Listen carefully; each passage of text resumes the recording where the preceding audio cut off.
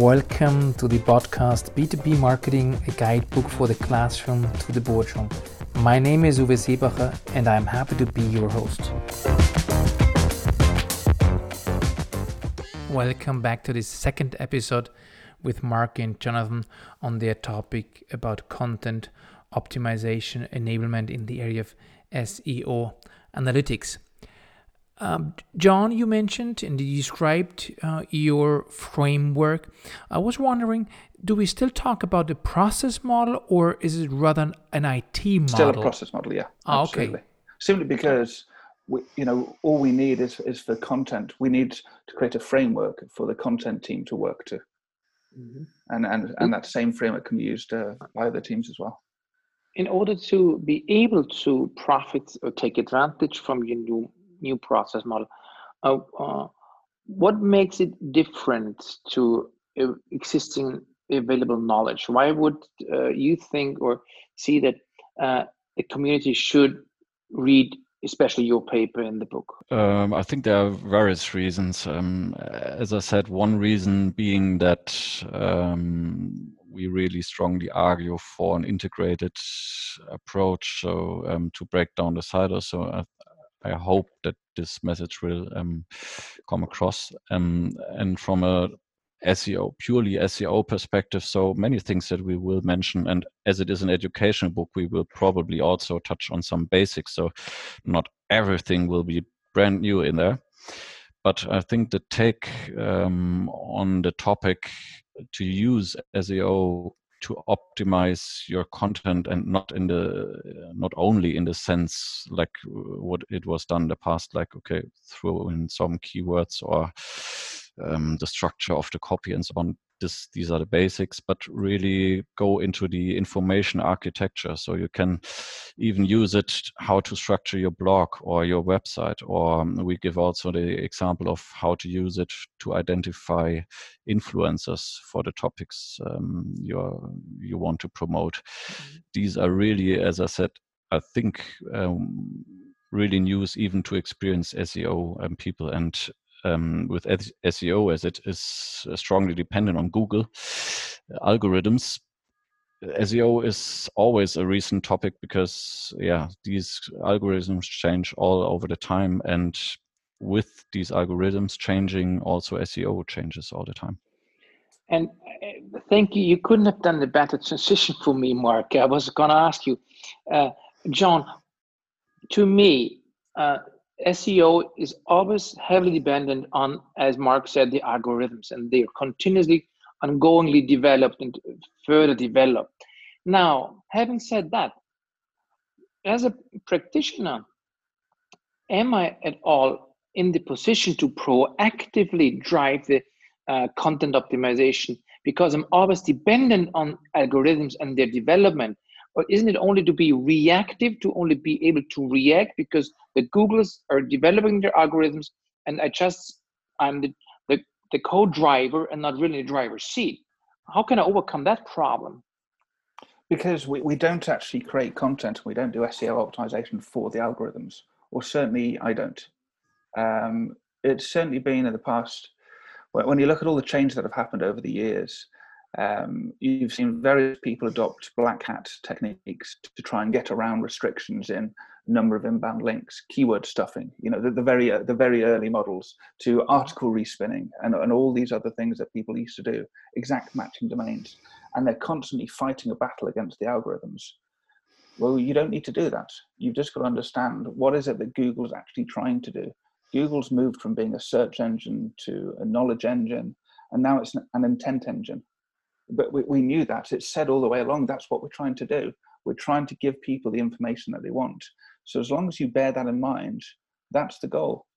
You're just trying to tell people that want to know about your products and your services. You're just giving them what they need. And then by doing that, you're giving Google what they need as well. I know it sounds really, facetious, but that's the way it works.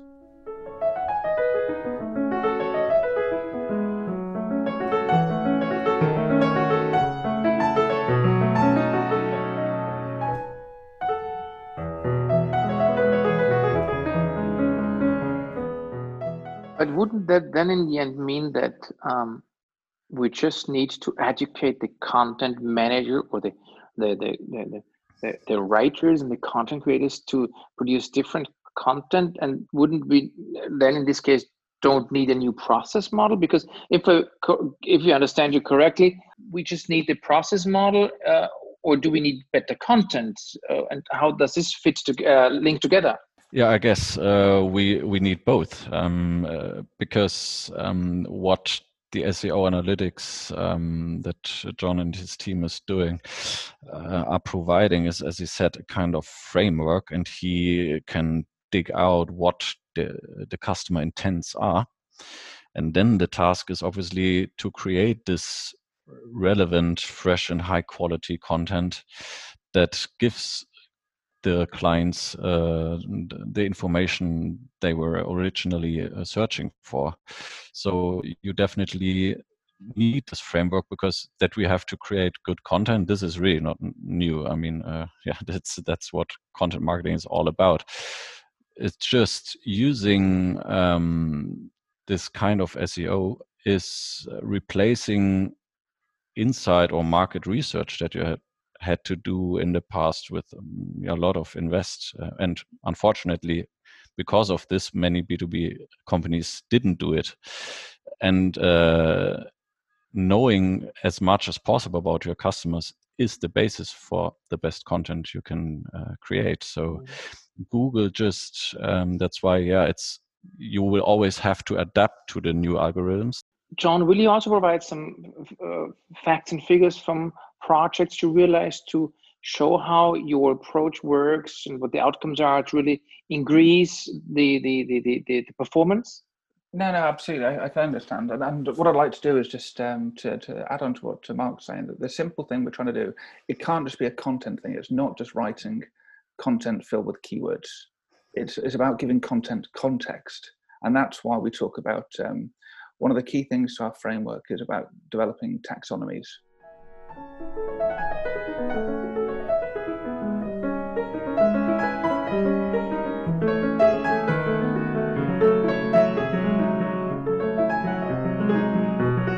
Google's all about understanding how things fit together. If you've ever come across, and I'm sure you have, things like schema, where it's trying to understand that within an organization, you might have different departments, you've got different people. Within those people, these are their job titles, this is their name, these are the people reporting on it. So it's just giving structure to all that content. And that's all we're trying to do with clients' websites. Build that taxonomy, build those layers, how it splits out and relates to all those other things. And only then do we start looking at where the keywords go in.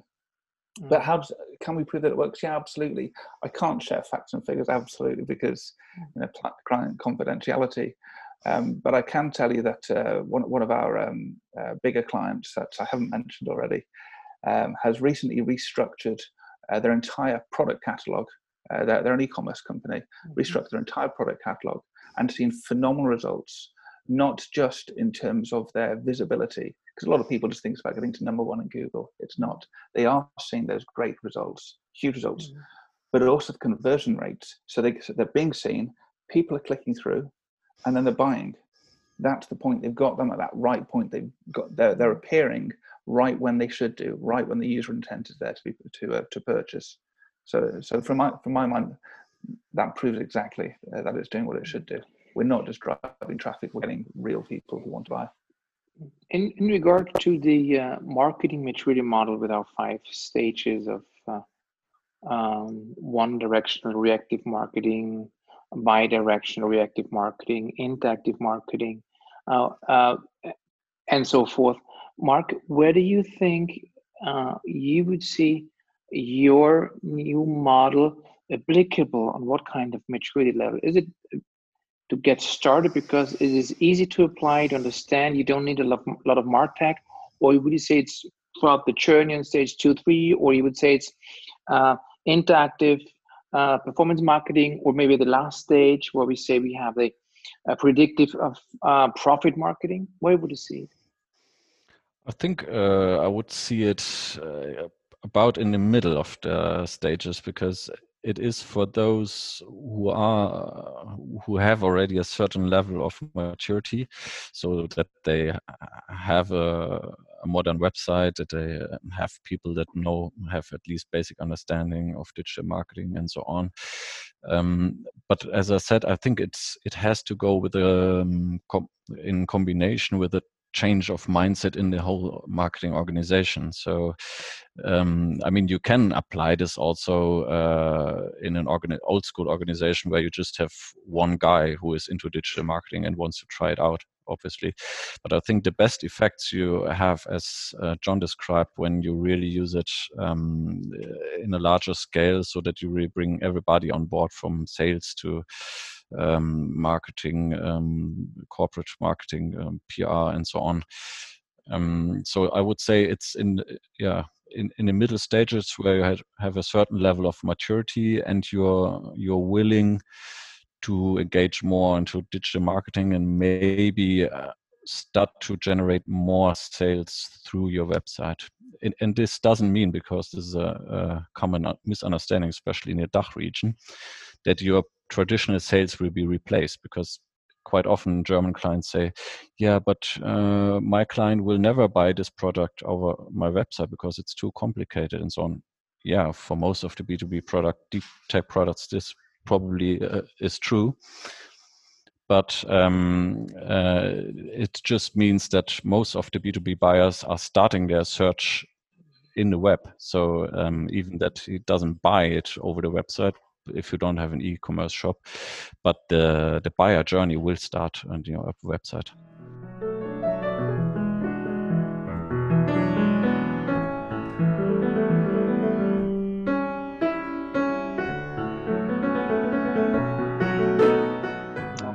Sounds interesting. And there is no special web page content management system required in order to be able to take advantage of your model, John? There's certainly a need to utilize some tools. That's for sure. But understanding the framework I'd love to say it is common sense. Initially, it starts with common sense. You've got to spend time as a marketer going through the motions, going through the processes, define your audience, define what they want, what information they want, what are their pain points, what information you've got to give to them. But then you've got to then translate all of those, do all your research using the various tools that Google gives to us and other companies give to us to flesh out that model and to start putting real quantitative metrics towards that. Then you've got to translate that into your website, and then you've got to translate that into your analytics. It sounds like a lot of work, but what we actually found and what we actually explain in the chapter is that a lot of this information can be reused in other areas. Mm-hmm. So building this taxonomy, we'll use that in other areas. We'll use that to find social media influencers and use social media listening.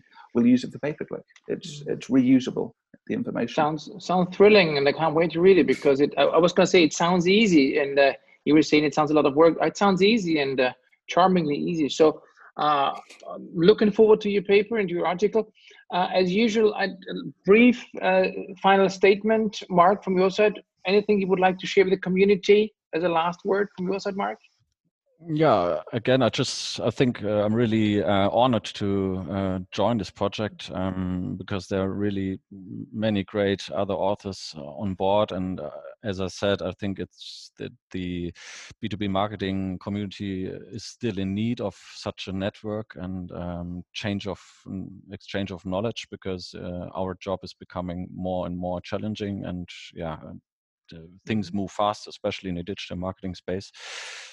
So yeah, I'm just glad and looking forward to the book. Thank you, John. From your side? From my side, well, I've enjoyed the podcast I've heard so far. I hope this one is even half as good as those were, and I'm looking forward to the next.